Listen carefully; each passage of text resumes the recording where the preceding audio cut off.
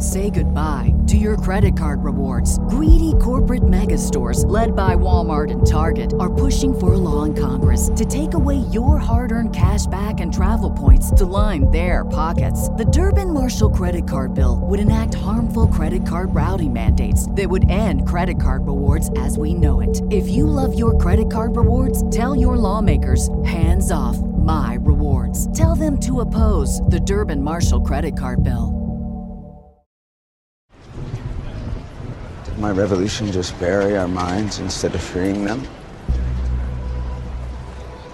Encrypting Evil Corp's data was meant to empower us. Instead, it left us powerless, scaring us into even more submission. 5-9 didn't get rid of the invisible hand. Turned it into a fist that punched us in the dick. And like a botnet, the fear I created is spreading so fast it's practically airborne. It swallowed us whole, digested us, and now we're stuck in its asshole waiting to be dumped out. And while we're here, they're having their way with us. They packaged a fight into product. Turned our dissent to intellectual property. Televising our revolution with commercial breaks. They backdoored into our minds and robbed our truth, refurbished the facts, then marked up the price. This is what they do. This is what they're good at. This is their greatest trick. Lobotomizing us into their virtual reality horror show. And this all started because I tried to hide from society. Remember? Fuck society. Yeah, well, I fuck society, all right. I reset it to 0. And if I don't do anything about it, it'll continue to grow in this malignant way. And that's what I'm afraid of the most. This dark future that I set into motion. Who knows what could come from this? What if instead of fighting back, we cave, give away our privacy for security, exchange dignity for safety, trade in revolution for repression? What if we choose weakness over strength? They'll even have us build our own prison. This is what they wanted all along, for us to buy in on our worst selves. And I just made it easier for them. I didn't start a revolution. I just made us docile enough for their slaughtering. And I can stand here and blame Evil Corp and every other conglomerate out there for taking advantage of us. Blame the FBI, NSA, CIA for letting them get away with this. Blame all the world's leaders for aiding and abetting them. Blame Adam Smith for inventing modern-day capitalism in the first fucking place. Blame money for dividing us. Blame us for letting it. But none of that's true. The truth is, I'm the one to blame. I'm the problem. Whoa, Nelly! How about that clip from Mr. Robot? A Gnostic theme series that has predicted so much about our collapsing society in 2023. So much. As Eric Hoffer said, every great cause begins as a movement, becomes a business, and eventually degenerates into a racket. And as I say, there are no exceptions, even for anarchist hackers. Anthony DeMello did say that when you fight or run away from something, you give it more power. Philip K. Dick said that to fight the empire is to be infected by its derangement. Fight not monsters, lest you become a monster, Nietzsche stressed. What was done to me created me. It's a basic principle of the universe that every action will create an equal and opposing reaction. Is that how you see it? Like an equation? What was done to me was monstrous. And they created a monster. And here we are in this age of Hermes, Philip K. Dick world and Gnostic times. How's the revolution working out for ya? How's that good fight? Guess what? That edgy podcast or cool Twitter poster or banger social-political YouTuber is just part of the Archon machinery now. Go listen to Tim Pool, the Young Turks, NPR, or whatever the fuck. It doesn't matter. They're all playing for the same satanic team that feeds off your loosh and strengthens the empire that never ended. Keep thinking your donations, online arguments, or slacktivism is making a difference. It's all just a Punch and Judy show with the puppets exchanging bats to proffer the illusion of a noble battle. Vote Democrat or vote Republican. The world is changing now that my side has the bat. As Michael Malice said, people will say with a straight face that having one choice for dear leader is tyranny, but having two is freedom. And they haven't given us any other options outside the occasional, purely symbolic, participatory act of voting. You want the puppet on the right or the puppet on the left? What's what is what? And hey, it used to be communists and capitalists fighting on the streets. Then it changed to Antifa and Proud Boys. Now it's NRA Christians and trans people, or whatever.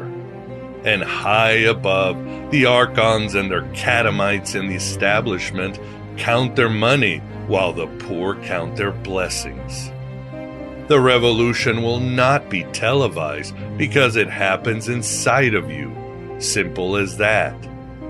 As Ursula Le Guin said, you cannot buy the revolution. You cannot make the revolution. You can only be the revolution. It is in your spirit or it is nowhere. Paint the sky with rainbows. But here's the thing. The sheeple aren't going anywhere. They like my world. They don't want this sentimentality. They don't want freedom or empowerment. They want to be controlled. They crave the comfort of certainty. It's a movement and a meditation, as the Gospel of Thomas says, an inner alchemical transformation that disengages you from the Ouroboros and activates your indwelling trickster. Then you're no longer playing the game of Saturn and can see the whole of the moon. This is the way, Mandalorian, and there is no other way. Neo, sooner or later you're going to realize, just as I did, there's a difference between knowing the path and walking the path. Or don't listen to me. Turn off Aeon Bide and continue to witness millions of psyches crack in despair, the middle class vanish, and nature being raped. Continue watching Ukrainian, Russian, and Muslim boys being pulverized by the military-industrial complex. As Beck sang, things are going to change. I just know it. I'm a loser, baby. I wish that I could bake a cake made out of rainbows and smiles, and we'd all eat it, be happy. She doesn't even go here. Do you even go to this school? No, I just have a lot of feelings. Or instead, take the greatest and most heroic journey of your life and go within for the supremacy of self-knowledge, finding out that you have an original purpose and a grand destiny. That's what we do here at Aeon Bite, and welcome to the desert of the real. I am Miguel Connor, always your Pompatus of Gnosis. A high-powered mutant of some kind never even considered for mass production. Too weird to live, and too rare to die. We continue going inward. Part of this is deprogramming our egos, which always includes understanding, as Alan Moore said, that all history is fiction. We must learn history and then peel back its skin of propaganda for a more authentic history. Whoa. One of the most critical annals is the secret history of the Gnostics and how it was repressed. This repression has fed part of the collapse of humanity underway now, as it rejects logos and wisdom, gnosis and theurgy. Censorship is American as apple pie, so shut up. Someone unmatched in seeing beyond conventional history is John Michael Greer. He honors the virtual Alexandria to discuss his latest book, The Ceremony of the Grail, Ancient Mysteries, Gnostic Heresies, and the Lost Rituals of Freemasonry. By Odin's Dingleberries, get ready to see the secret history of the Gnostics in a way that awakens your divine spark like never before. Heck and Hecate, John even provides the secret rituals once used by the ancient mystics, that can heal the land and heal our collective consciousness.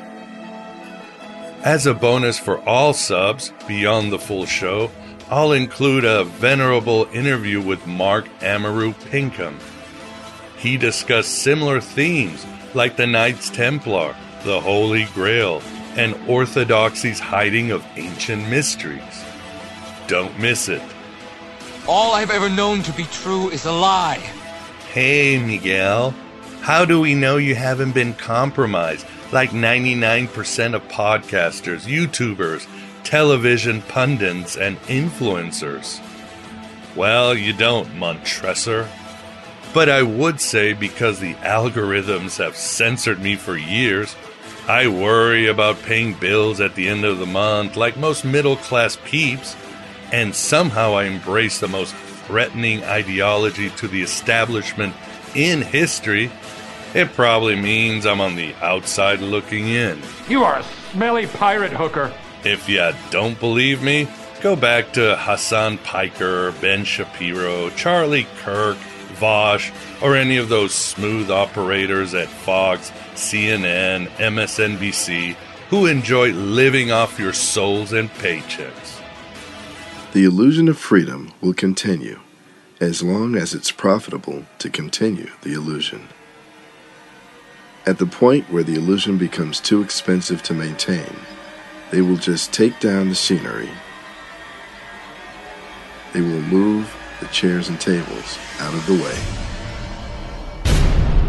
And you will see the brick wall at the back of the theater. Did you know that the Nazis didn't invent eugenics, but imported the idea from the USA? Did you know that Hitler modeled his concentration camps off the British and Soviets? Did you know that Hitler was trying to copy the American government's racist style and public relations? Der Fuhrer was amused that America could enslave blacks, genocide Native Americans, brutally marginalize the Slavs, Irish, and Italians, exploit Chinese and Hispanic workers, and get away with it. The world never noticed. What's more, America could put on this happy face about being the land of the free and equality for everyone. Are we the baddies?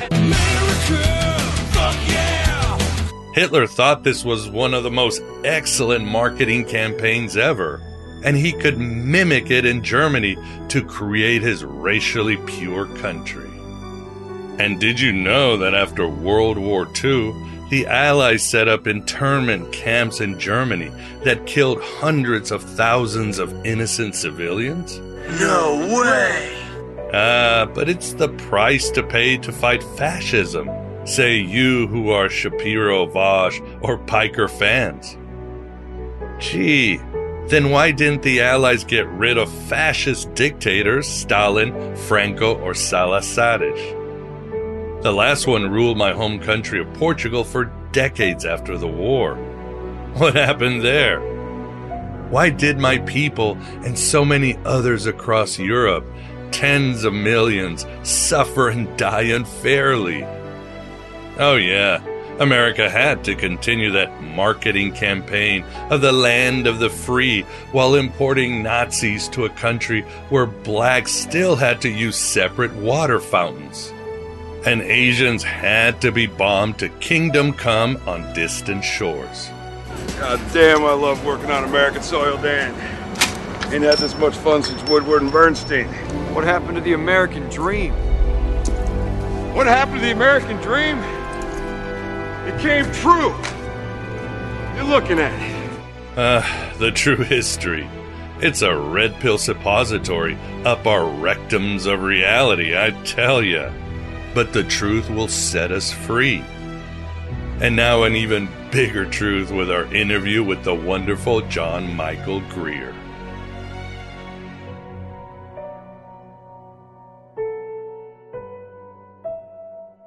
Perhaps we should start with how you're feeling? Not good.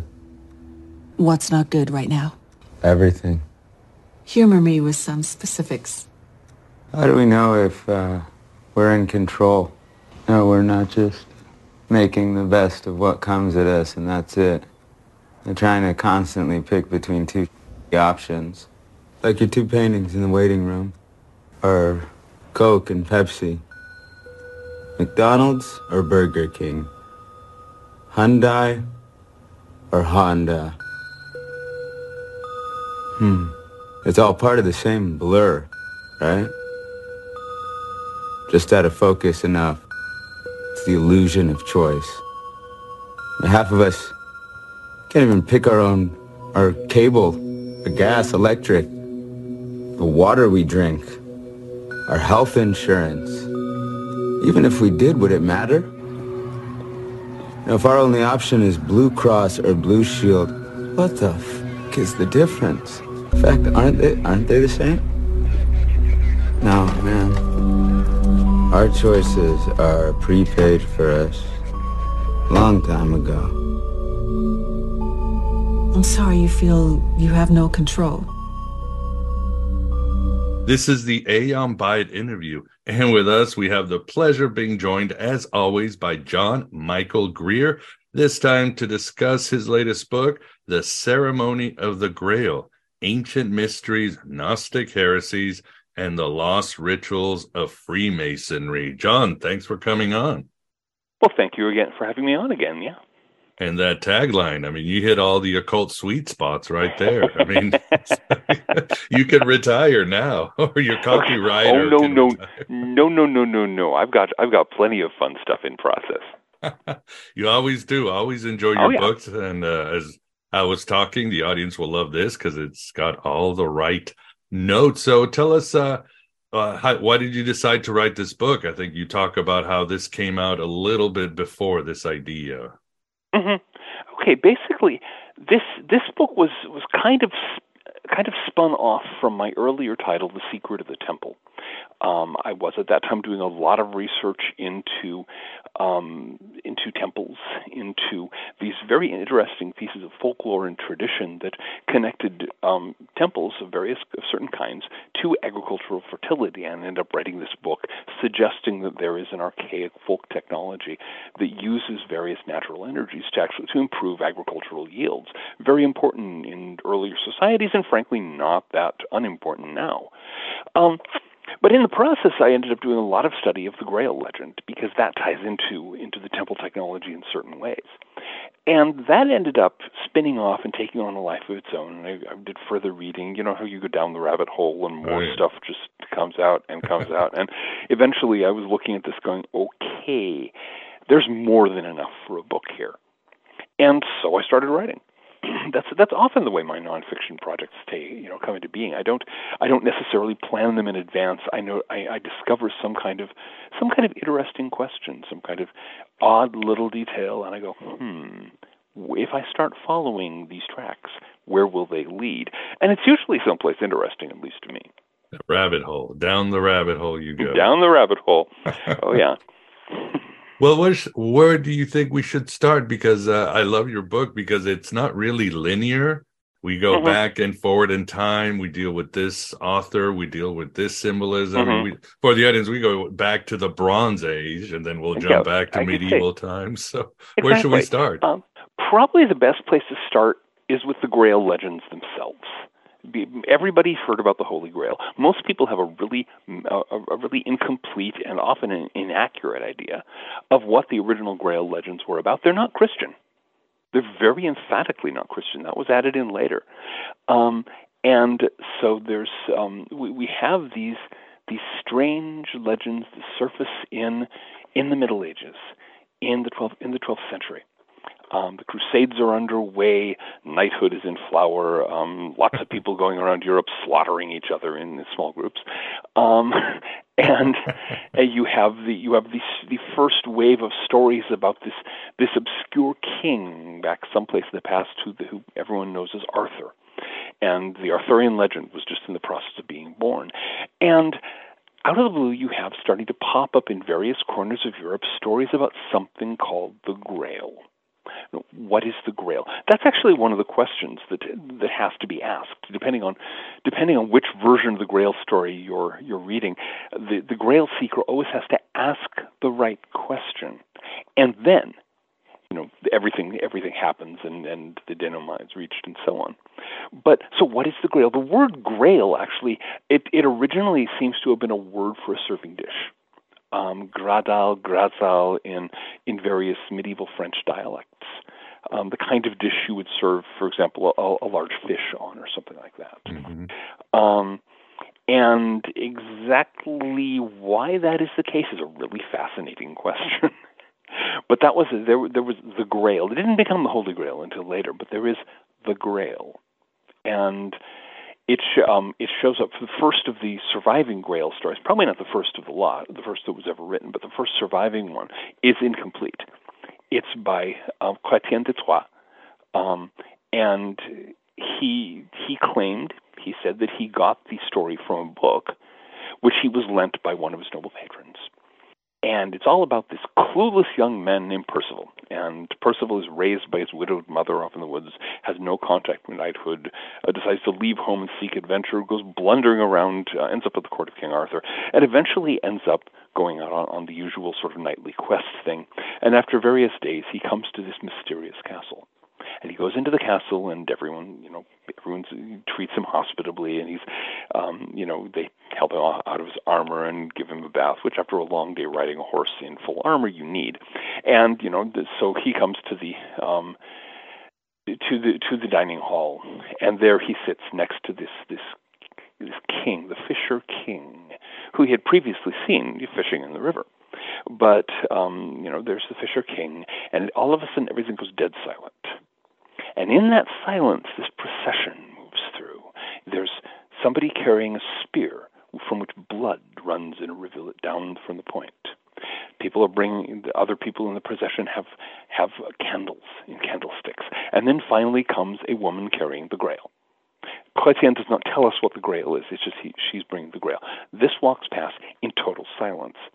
Now, Percival the whole time is going, what is going on here? But he had been told by his mother that he should not ask rude questions, so he keeps his mouth shut. Okay.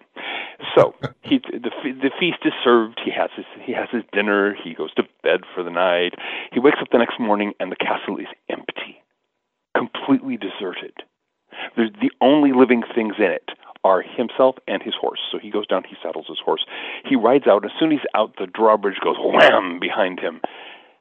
And that's that. And he goes riding off. And a little while later, he meets the ugliest woman in the world, who shows up fairly frequently in Grail legend. And the ugliest woman in the world tells him that he is a complete, clueless numbskull. Because if he had only asked what the Grail was and who did it serve and things like this, then the evil enchantment that was on the land would be lifted, and all kinds of marvelous things would happen. And so he goes riding out to try to find his way back to the Grail castle, but fat chance. So now that's where the story ends. We don't know anything else from Chrétien. Of course, an incomplete story like that, even now, if somebody, if Stephen King were to launch into a series and fall over dead, as well as I do, there'd be 13 different people lining up to write the other volumes in the series. Oh, yeah. Of course, in those days, they didn't have copyright yet. So what happened is everyone just jumped on it. And so there were like 3 different writers who wrote these continuations, all of which eventually involve Percival finding his way back to the castle and asking the question, ta-da, everything's fine. But so that's the basic Grail story. Now, later on, you get this Christian overlay. You get the insistence that it was originally the dish that Jesus ate out of in the Last Supper. Later, it becomes the cup that he drank from, the very one that he says, "This is my blood," and so on. And it all gets wrapped up in Orthodox Christian theology and a lot of stuff about virginity. One must have virginity. The monks at that time were kind of obsessive about that. Oh, yeah. But the further back you go, the further away you get from Christian orthodoxy, and the more you're in the presence of something very, very strange. Indeed, yeah. Even you say You mentioned a woman carrying an artifact. It's not something that Catholicism would allow. So this goes back to the paganism. Oh, either to the pagans or to the Gnostics. Mm-hmm. Because one of the major things we know about all of the organized Gnostic sects is that they gave much more respect to women and much more important places in their religious life to women than any of the Orthodox, than the Catholic or the Orthodox, or in fact, until quite recently, any other mainstream Christian church was willing to do. The Cathars had women on the same level as men in terms of becoming members of the priesthood, becoming perfecti, all this kind of stuff. So, and one of the things that makes this interesting, of course, is that the time and the place when these legends got started, when we first encountered the Grail legends, is the same time and place that the Cathar Church was getting going in southern France. Yeah, and as you write, after the Cathars were exterminated, the Grail stories just sort of vanished from Europe. Exactly. That's one of the many weird things about the Grail.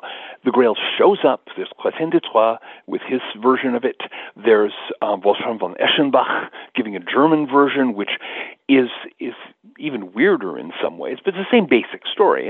But it has a lot of strange things in it. You have dozens of other people piling on, churning out Grail legends, and then the Cathar Crusade happens. The Cathars are slaughtered en masse, and it stops. Dead silence about the Grail until centuries later, the Arthurian legends come back into vogue. This is the era of Sir Thomas Malory, people like that. We're in the 15th century here, and of course, because they're digging through old books and say, "Oh, here's an interesting story." And so Malory, of course, he took the later Christianized version, and that's where we get Galahad. God help us. Galahad. The thing is, I have to say, Christian mystics adore Galahad. I know some Christian mystics. They love them Galahad. Everyone else finds him just an unbearable prig. I am virtuous and therefore I have the strength of 1,000. I mean, he's just a plaster saint in armor. He's boring. Well, he made that America song, "The Tropic of Sir Galahad." Well, that's right. Yeah. Good heavens! Yeah. I mean, America wrote some pretty incomprehensible songs, but that one, cause never was the reason for the evening of the Tropic of Sir Galahad. What the ringtail rambling are they trying to say there? Maybe they're secret Cathars. Or something like that, or maybe they're just using a lot of weed. Probably the latter, yeah. But yeah, maybe it's a secret Cathar symbolism. I don't know. Yeah, and it's interesting too because, for example, you've got the Cathar, or we should probably tell the audience too, when dealing with these ancient stories and Grail stories. Mm-hmm. There's different levels, right, John? Mm-hmm. You can't just take it at face value. You've got to get yourself in a different mindset. Oh yeah, yeah. One of the things that we've lost in modern times is the sense that the important stories, the stories that matter, mean more than one thing, and they mean it on more than one level. Back in the Middle Ages, everybody knew that. Everyone knew that any story out of the Bible, for example, had at least 4 meanings. It had the literal meaning. It had a moral meaning. It had a religious meaning. It had a mystical meaning. Each of these are independent. The Muslims actually take it even further. They insist that every verse in the Quran has 7 meanings. You got to ask them to explain it. It's beyond me. But the Grail legends, especially, there's just layer after layer of complexity woven into them, and especially the older ones. You get into the later Christianized ones, and the secret meaning is always ordinary Christian theology. Which is fine. If you're a mainstream Christian, that's it's great. You can read some, so you're the Adventures of Sir Galahad, and that will, strengthen your Christian faith, and it's great. But those of us who are not mainstream Christians might be interested a little more in some of the older stuff because there's a lot of meat there. Indeed, there is.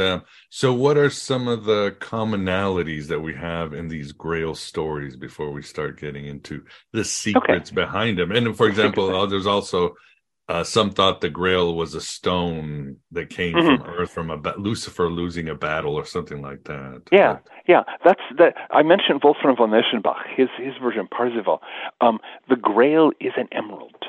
Right. It is not a cup. It is not a dish. It is an emerald. It is an emerald that he gives a name, Lapsit Exillas, which is a lot of people did this in those days. It's a complex Latin pun. Lapsit is he or she or it fell. Okay, ex illas, Latin, from among them, and it's illas meaning from among them.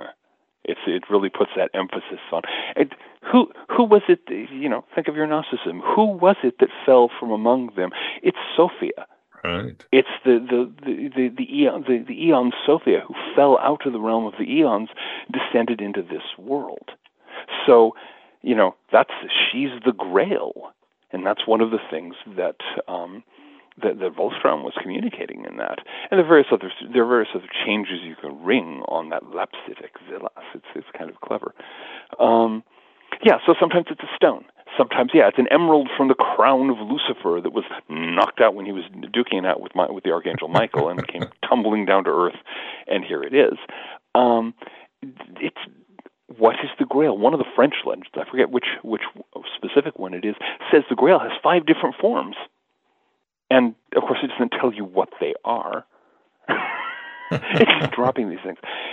But in terms of common things, what we have in the older legends, in the ones that have had a layer of plaster put, of religious plaster put over them, and Sir Galahad brought in to do his thing, what you have is specifically, there's the Grail, which is a mysterious object carried in a procession by a woman.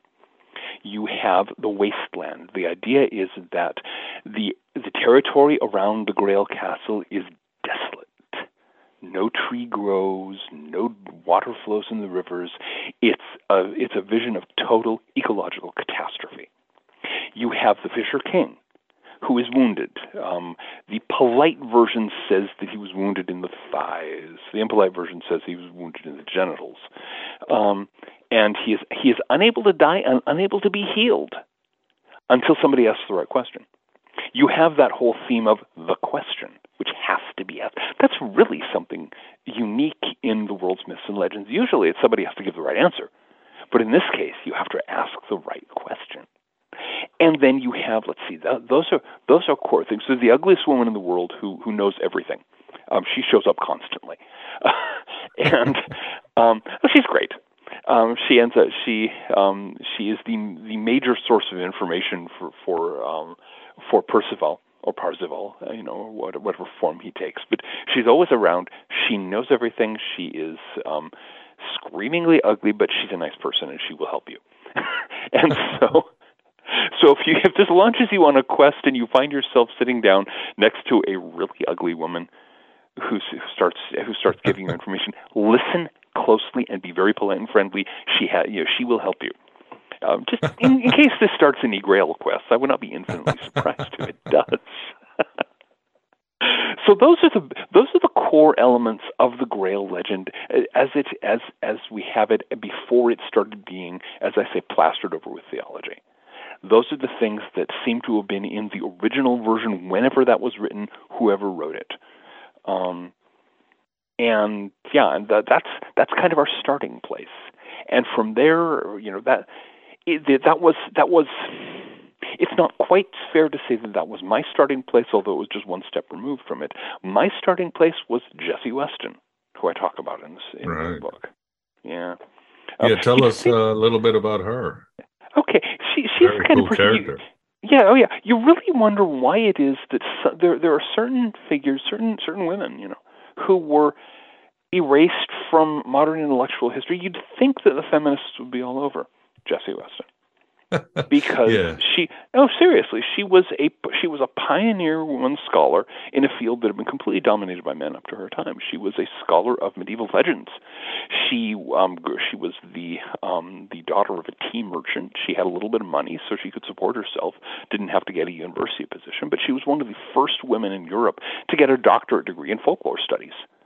and then started publishing in the field, carried on lively debates with various rivals, never let anybody put her down just because she was female. But there are two problems here. The first problem is that she was into folklore studies. She was studying these old medieval traditions, which are perhaps not fashionable enough these days. And the other problem is where they led her, and we'll get to that. Yeah, even as you write in your book, it's a curious thing about the 19th century, John. Even I agree with you, Blavatsky still does not get the dues that she deserved. Oh, yeah. I mean, that woman changed history, but she's still sort of whitewashed from... Yeah. You know. Yeah, there were one of the things that's really fascinating to look. Blavatsky was one of the most influential of them all, but there was a whole flurry of women who made an immense impact on cultural history at the time. But because they did it by way of occultism, by way of alternative spirituality, they've been removed. They've been edited out of popular memory. And the thing is, they did that because that was one of the few places where women could really make a splash in the world. You know, if Blavatsky had gone into most other professions, everyone would say, oh, well, she's just a woman. But, she shows up and founds a Theosophical Society. And, there were two women at the core of the Theosophical Society when it was founded in New York in 1875. There was her and there was Emma Harding Britton. And both of them were major cultural figures at the time. And they shook the world. And yet nobody wants to talk about it because they were occultists. Can't have that. We all have to pretend that everyone's been nice and rational, and these horrid occultists. Ooh, back in my misspent childhood, the original movie version of Chitty Chitty Bang Bang, where there's the Duchess of Bulgaria who hates children, and nothing sends her to conniption fits more than the thought of the children. They're horrid. I get the impression that a lot of people in the sort of chattering classes these days are that way about occultists. If we show up, it's Oh yeah, no doubt. They don't want that woo stuff, and like you said, there are autobiographies of Gandhi that will not even mention Blavatsky. It's like without Blavatsky, there's no Gandhi. Yeah, which is crazy. In fact, the Theosophical go to India, and they're very up on that. They talk a lot about the extent to which the Theosophical Society generally helped along the struggle for India's independence. But you get out into Europe or into America, and not a word about that. We can't mention. It's really stupid. It is really stupid. Yeah, the more things just haven't changed as much as people want to say. So. Yeah, it's the mythology of progress again. We go around in circles and insist that if we just go around in circles even faster, that's progress. Lord have mercy. Say goodbye to your credit card rewards. Greedy corporate mega stores, led by Walmart and Target, are pushing for a law in Congress to take away your hard-earned cash back and travel points to line their pockets. The Durbin-Marshall credit card bill would enact harmful credit card routing mandates that would end credit card rewards as we know it. If you love your credit card rewards, tell your lawmakers, hands off my rewards. Tell them to oppose the Durbin-Marshall credit card bill. So tell us, what was, again, you write about Jessie Weston. She was very innovative, kind of great ideas, rubbed shoulders with some of the great poets, historians, occultists of the late 19th, 20th century. But what was her innovation when it came to the Grail, or her great discovery? The crucial thing that she figured out, she read all of the Grail legends. She read them in medieval French, medieval German. She was fluent in all kinds of old languages. And so she was reading these things and comparing them to some of the folklore studies that were coming out in her time and said, good heavens, what we're seeing here in the Grail legend is an account of an initiation ritual. Okay, you bring the candidate to the ceremony, and you have this procession in front of them. You have some things happen. They have to answer the question right. If they don't, they fail the initiation, and they wake up the next morning in an empty castle. If they answer the question right, the initiation goes through. It has all the features of a ritual. So she proposed that first in some papers, and then in a book called The Quest of the Holy Grail, and finally in her last book, From Ritual to Romance, arguing that this was an initiation ritual that had the Grail legends were a slightly garbled account of an initiation ritual that had once belonged to the ancient pagan mysteries, and that had later been picked up by one of the Gnostic sects and transmitted by them to Europe. So that was her theory. And the starting point to my investigation was looking at that and going, okay, was she right? We know a lot more about the Gnostics now than they did in her time. We know a lot more about the ancient mysteries than they did in her time. So, I mean, we've got the Nag Hammadi literature, among other things. We've got a lot of further material. How does her theory stack up if you just take it seriously? If you just said, okay, here's a hypothesis. How does the evidence sort out? My argument is she was right. And my argument is the argument of my book is that she caught something that almost nobody else did, and that she identified the way in which an archaic mystery initiation, equivalent to the Eleusinian mysteries, was actually passed on into medieval Europe, and as she points out, was actually revived and reenacted in her own time. In her own time, huh? In her own time. That was the thing she leaked in From Ritual to Romance, that she was in contact with a group of people who still had the ritual and were performing it. Now, she did not say, and I've taken part in it, but I'm almost certain she did.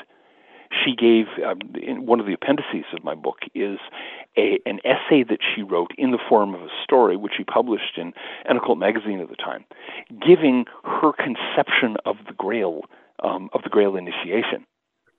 And it had never been published since that one appearance in the 19-teens.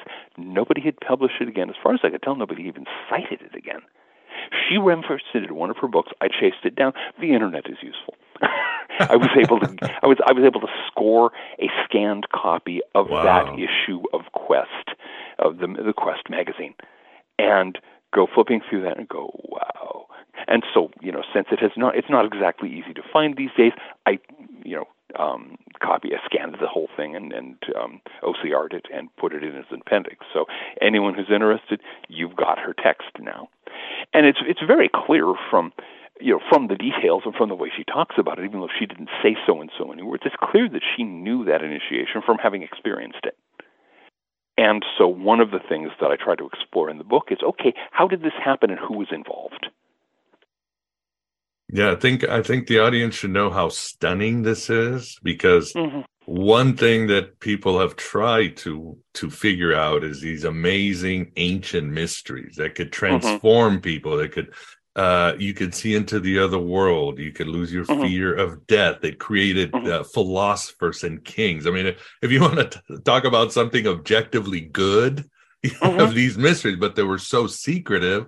People are like, well, damn Christians, they lost it. But as you say, this was smuggled through the Gnostics, in the Middle Ages, and then given to other secret societies later on. Yeah, basically. It survived the destruction of the Cathars, even. Yeah. There, as far as I can tell, and this is hypothetical, this is tentative. I'm piecing together scraps of data. A particular Gnostic sect called the Naassenes, who were, Gnostics kind of fell along a long spectrum from the sort of hardcore Johannite, the world is evil, we are caught in this black iron prison and we must flee, where's the escape hatch? And then you have all the way to the other side where you have the Naassenes who are saying, okay, this world is where we are. Right. This world is where we are incarnated. It is what it is. And yes, it is our destiny ultimately to transcend it, but we have things to do first. And the Naassenes, we have some chunks of a Nassene document, which the silly Christians, one of the Christian heresy hunters, included large chunks of this Nassene document in the process of denouncing it. And so Jesse Weston, with the help of G.R.S. Mead, peeled out the use, what was actually Naassenes in this. And okay, so the Naassenes are saying that the Greek classical mysteries, the Eleusinian mysteries, the mysteries of the Great Mother and Attis and so on, that these are actually the first step in a spiritual progression. Mm-hmm. Right. That they treated these Greek mysteries as the first gate. They treated ordinary Christian sacraments as the second gate, and their own spiritual practices as the third gate. So it was this really interesting syncretistic system. And then that proceeded to be spread with Gnostic groups through various corners of Europe. It is by no means impossible, given where the Grail legends showed up, and who had connections to what. It is by no means impossible the Knights Templar had it, and were practicing it. There are some details of this is something I want to expand on in a future book. There's some details that have come out about the charges against the Templars and about some of the things that they were thought to have done or known to have done that suggest that they had something going on. They were perfectly willing to take part in ordinary Christian ritual, but it wasn't the only thing they were doing. And so there again, you have the Naassenes, first gate, second gate, third gate structure. But it certainly was around in various parts of France, various parts of Britain, various parts of Scotland, and where in all of those, of course, the Templars had a large presence. And it managed to survive the destruction of the Templar Order. It survived the destruction of the Cathars, probably in little, local, isolated groups. And eventually, as a lot of Scottish initiatory traditions found their way south into England again. And there are some elements of certain old Masonic rituals that suggest that some of the people who were familiar with who were familiar with those or who helped write those were familiar with the Grail ritual. And then the trail kind of tapers off for a while, but apparently a written version of that came into the hands of people in Victorian England. And I'm pretty sure, based on material in some of his writings, that William Morris, the guy who invented modern fantasy fiction, the guy who first thought of writing an adventure story involving magic and swordplay in a world that doesn't exist, that he was involved in the rediscovery of it. He certainly put some very, very significant stuff into the biggest of his fantasy novels that seem to have come straight from that.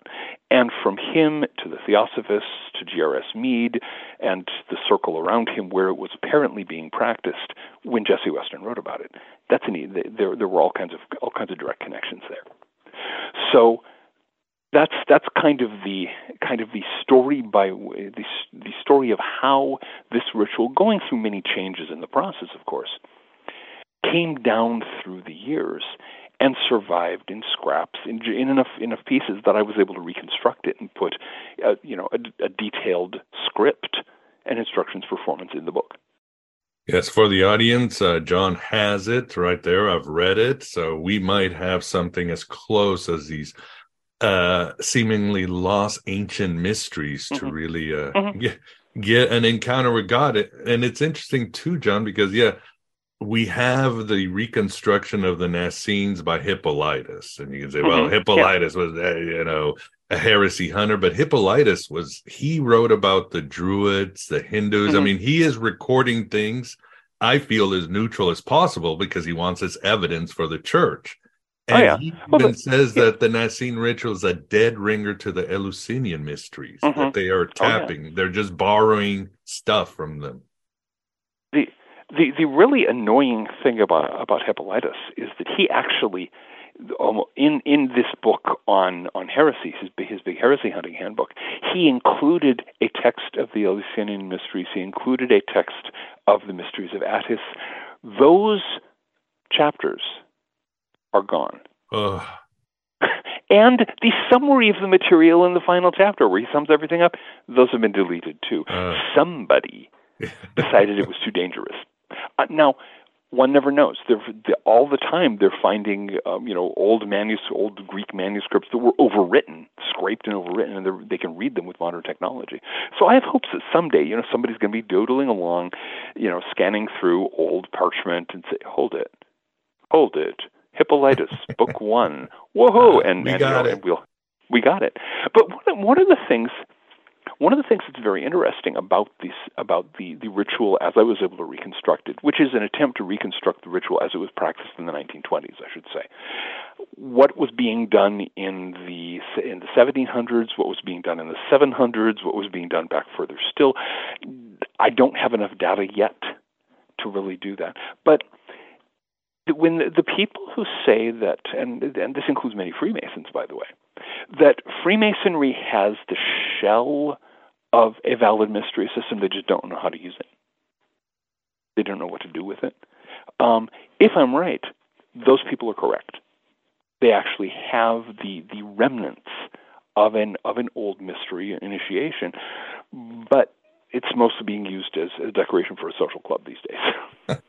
Yeah, you might have to fly and talk to some Andeans or Yazidi for the true one for this. Yeah, exactly. No, you've got to take the form and figure out, okay, what filled it. It's as though we have this marvelous box, and there's this little opening that looks like a keyhole, but nobody has the key. Right. And so they parade around the box, and but quite possibly the box can be opened. So yeah. Yeah, and it's interesting too because for the audience, the Naassenes, 2nd century, the snake Gnostics too, they were very syncretic. You have these rituals where you got Jesus and Hermes and Attis and Aphrodite. I mean, they're just like throwing everything in the kitchen sink, but it's very structured, and you're going through these stargates, and it is wild. But it's great stuff. They themselves said gnosis is a cup, right? From the very get-go. Yeah, they include that. That's in the Naassenes documents that Hippolytus gives. They talk about gnosis as a cup, and then you have in one of the treatises of the Corpus Hermeticum, you have Hermes Trismegistus talking about here is the crater, the drinking cup of wisdom. Years ago, the Cathars, a husband and wife team of scholars, pointed out that this suggests very strongly that there's a Hermetic background to the Grail legend, and I think they're quite right. Oh, yeah. We know from the Nag Hammadi finds that the Gnostics read Hermetic literature. Oh, yeah. They were very familiar with it. So, you have this, it's very much like the sort of scene we have now, where, whether it's the Golden Dawnies and the Martinists and all the different groups of occultists, they're actually all talking to each other. And they're reading each other's books and so on. The Rosicrucians are over here, and the Templars are over there. Or in this case, the Naassenes are here, and the Johannitites are here, and the Hermetists are here, and you've got ancient Alexandria. They were just rubbing shoulders. Look out the window. Hey, it's a Hermeticist. Hey, it's a Christian Gnostic. Hey, yeah, they're all going to the same lectures. They're hanging out at the same wine Let's go hang out with Plotinus. Exactly. Yeah. Oh, for a time machine. Oh, yeah. Woo. And a better knowledge of Greek than I've got. And a fun library, that's for sure. Oh, yeah. So I want to make sure the audience gets it. So that the Naassenes Gnostics, and of course, people have said that, yes, the Gnostics were always these smugglers. I mean, like Margaret Barker said, they were smuggling stuff from the days of Ashira, when Israel was more animistic and experiential shaman, and they were just smuggling the stuff throughout history. The Greco-Roman times smuggled it through the Manichaeans, Bogomils, and Cathars, and it just keeps getting smuggled. That's what you do. That happens now. I mean, bootleg copies of old occult texts they're spread from occultist to occultist right now, and. Sometimes we can even get them published and get some royalties from that. I mean, that's part of what I do. And so, yeah, it's this constant looking around and saying, okay, what can we do with it? Where are some interesting teachings? Where are some practices we can use? And yeah, so this stuff continues to, the spice must flow. It always does. It always does. Yeah, exactly. Yeah, you can't suppress the stuff. But now for the audience who's still thinking in linear terms in one level, here comes the little twist that, yes, we have the Grail is the ultimate gnosis, the experience of the divine, the inner revelation, the connection with the all, the animus, we're all one, all that, whatever mysteries that we can't really describe. But it's not just that, right, John? We're also talking about a technology. In other words, as you write, the church wasn't just worried about the theology that this stuff had, but they were worried about the technology too. Mm-hmm. Mm-hmm. Well, the thing you have to remember is, for example, the temple. There were various levels of technology in effect. I mean, what is ritual but a technology? It's a technology of the transformation of consciousness. But the great problem that has been faced by people who've been trying to preserve some of these technologies in the during the last 2,000 years is that you have these literal-minded people who end up in charge of churches, who are convinced that if it's framed in religious terms, it must be a religious thing, and therefore, if it's the wrong religion, you should burn it. And preferably the people who are involved in it you should burn those too. So they did.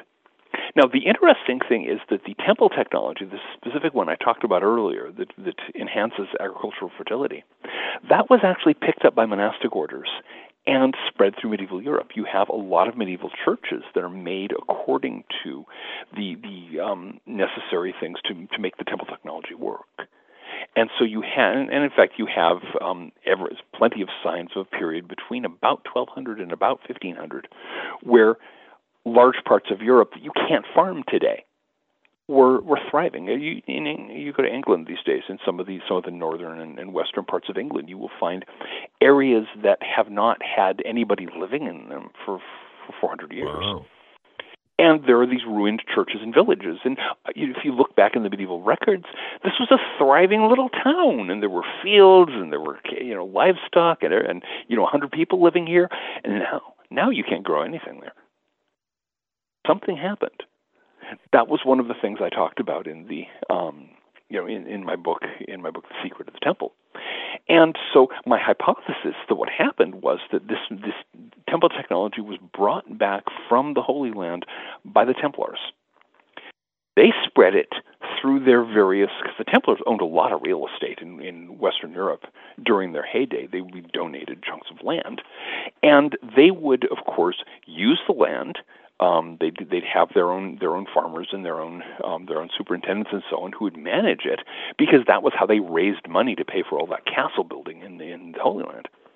So you'd have all of these farms that were setting up little Templar churches using the temple technology, and when the Templars were broken up after 1314, a lot of Templar members, ordinary rank and file Templars, were allowed to join other monasteries.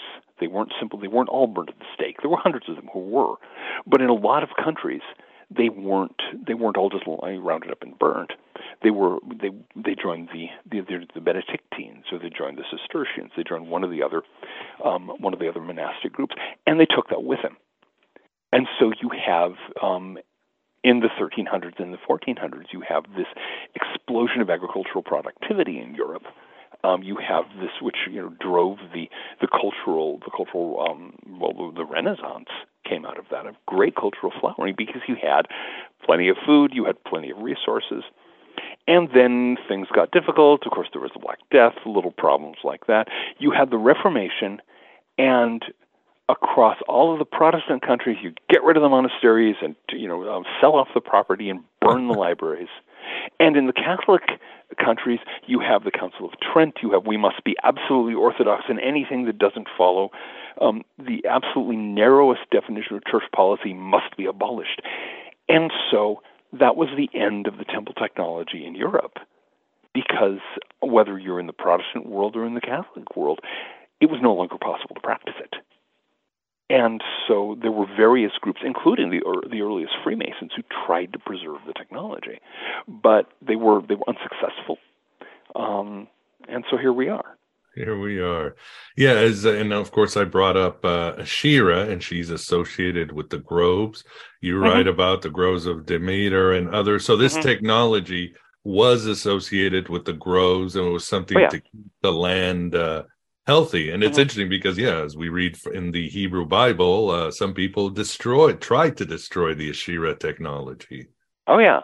No, you had this constant problem with people who were literalists and who could not see that.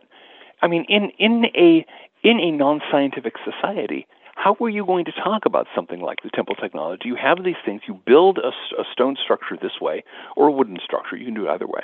You build it according to certain kinds of patterns of sacred geometry. You do certain things in it, and the crops flourish.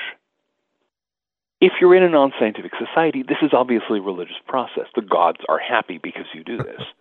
Right. And so, but unfortunately, then when you get an intolerant religion that says your gods are evil and wrong, and we must slaughter you and burn your temple, and hold it, what happened to the agricultural productivity? Well, it's okay, it must be God's will. And so a lot of stuff got lost that way. And the groves, actually, because it wasn't just the narrowly defined technology. The fact is that people in ancient times knew that if you plant groves of trees in certain places, it stops soil erosion. Again, we think of that as a simple, practical, scientific thing. In a non-scientific society, they're going to look at that and say, oh, there's a tree goddess who has to be kept happy, or she will make us starve. Right. Okay, no problem. So you get wise priests and priestesses who can figure out, okay, if we put a grove here, then Asherah will be happy. Okay, let's put a grove there. And the grove goes there, soil erosion stops. Clearly, Asherah is happy. And so you can, or Demeter, or whoever the local fertility goddess happens to be.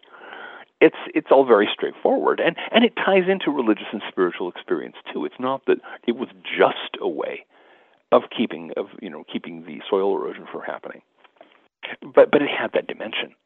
And so and it was syncretist groups like the Naassenes who could see past the intolerance, see past they worship the wrong God, and they should worship the right God, and they should burn their groves and starve to death because that's holy. The Naassenes could see past that. The Naassenes could say, okay, these people understand the divine in this way, and that's fine, because of course, from a Gnostic standpoint, the divine is beyond human comprehension anyway. So all we have are symbols. Yeah, so this is why this technology hidden or in the Grail stories it tells us why there's so much ecological damage in these stories of the Grail. It's like something's going to go wrong if you don't do this. If you don't do this, something's going to go wrong. One of the other things that I discovered while I was doing the research is that, there are several. Recently, scholars have found that there are some folk tales, some legends that actually seem to date back all the way to the early Bronze Age, back to 2000 BC. There are accounts of the building of Stonehenge that sound suspiciously like a dim memory of what actually happened. The stones are not being raised by magic; they're being raised by machines. Wow! Or you have one that I found out just fairly recently. There are legends from the islands north and west of Scotland that describe the coastline as it was before the oceans rose at the end of the last ice age, and they get the details right. Wow! So people are telling stories, knowing that 10,000 years ago this coastline was shaped differently. So clearly there's stuff being passed on for a very long time. And so you can look back and see, okay, when was the last time that England, let's say, went through that kind of total subsistence collapse where they damaged the ecosystem? Well, it actually was right around the early Bronze Age. There was basically a dark age. And so that's one of the things that feeds into the Grail legend. In particular, the elucidation, one of the strangest of the Grail legends, seems to be talking about the end of the early Bronze Age civilization that built Stonehenge as we know it, that raised the big sarsen stones and the trilithons, and the collapse of that into a dark age caused by subsistence crisis and starvation because they messed over the agriculture. And that you have this dim folk memory going back a very long ways. Yeah, John, have you ever, I don't know if you ever, well, when we had our last interview, I still have that image of you throwing out your TV in 1980 or around that time. I don't need it. My life's much better now. And I'm sure it is. But I don't know if you ever seen John Borman's Excalibur, 1981. No, I didn't see that. However, I know a lot of people are into it. Yeah, and it's amazing because most people don't know it had the cast included Ellen Mirren, Liam Neeson, Patrick Stewart, Ciarán Hinds, Gabriel Byrne. It was just full of these actors that would become very famous. But as a kid watching it, 13, and there was this scene where Arthur is sick and they have to get the Holy Grail. And for some reason, I was Catholic, and of course, the land is dying because Arthur is sick. And I'm like, that makes no sense at all. And then they bring him the Grail. He drinks from the Grail, and he walks out in his horse, and suddenly the land is alive and healthy. So John Borman knew this thing because the king was the land. And that's something you find in a lot of the old Celtic traditions, where the idea is that the king is the focal point for the energies of the land. The king is married to the land, and has this complicated relationship. And his, to the extent that if he is sick, if he is weak, if he is mutilated in battle or something like that, he is no longer the king, and you have to get somebody who's strong and healthy again. So they're the complicated stuff. Well, this has been a great chat. For the audience, please get The Ceremony of the Grail, and this can be found in all places. Maybe you can mention your website or blog. I'll have it in the show notes, but for those listening in audio? Yeah, you can always go to www.ecosophia.net, ECO, SOPHIA.net, or Ecosophia ecosophia.dreamwidth.org. I also have a Dreamwidth journal. If you like shopping on Bookshop, JMG at bookshop.com is my online book presence, so you can get it. Awesome. Well, I highly recommend it because we just scratched the surface, and there's a lot more wonderful gnosis in this book for your own gnosis. Well, John, as always, it is truly an honor and a pleasure and a lot of fun to having you on Aeon Byte. Thank you. Thank you. I always enjoy being on. Thank you. And there you have it, you shining crazy diamonds. John is the Gnosis bomb, as always. In our second part, we'll get deeper into King Arthur, including what's up with Mordred and the real identity of Merlin. John will talk about magic relics and astrology. He'll blow you away with the truth behind the myth of Hiram Abiff, and blow you away as he gives us some details on the Gnostic Grail ritual at the end of his book. And we'll finish with John giving us some political predictions, and the news is not good. So please become a member for the full Grail quest. It's only $6.99 a month for AB Prime, or $4.99 at Red Circle, or whatever you want to pledge on Patreon. You'll get access to my private Facebook group and Discord channel for AB Prime members and higher level Patreons. If you find value in this content, please help grow this Red Pill cafeteria. Your help can be in the form of some shekel donations on Stripe or the U.S. mail. There is also a link on the show notes if you want to leave a tip, or you can tip on any YouTube show. There's always the merch store and wish list. And consider the Finding Hermes program, where we have exclusive meetings and presentations every month, with many past guests hanging out there for high-octane gnosis. If you need any help with these choices, just message my ass. I'm always here to help, and I truly appreciate your help. Thanks for being here. Thanks for being yourself, your true self, here in the desert of the real. Hello and goodbye, as always.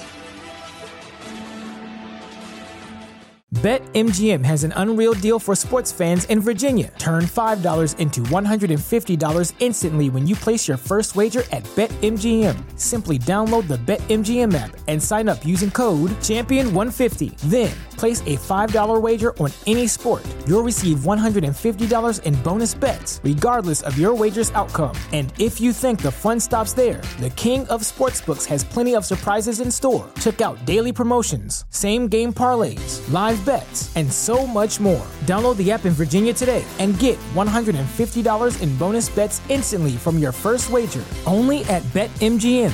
BetMGM and GameSense remind you to play responsibly. See BetMGM.com for terms. 21 plus only. Virginia only. New customer offer. Subject to eligibility requirements. Rewards are non-withdrawable bonus bets that expire in 7 days. Please gamble responsibly. Gambling problem? Call 1-800-GAMBLER. Promotional offer not available in Washington, D.C. Say goodbye to your credit card rewards. Greedy corporate mega stores, led by Walmart and Target, are pushing for a law in Congress to take away your hard-earned cash back and travel points to line their pockets. The Durbin-Marshall credit card bill would enact harmful credit card routing mandates that would end credit card rewards as we know it. If you love your credit card rewards, tell your lawmakers, hands off my rewards. Tell them to oppose the Durbin-Marshall credit card bill.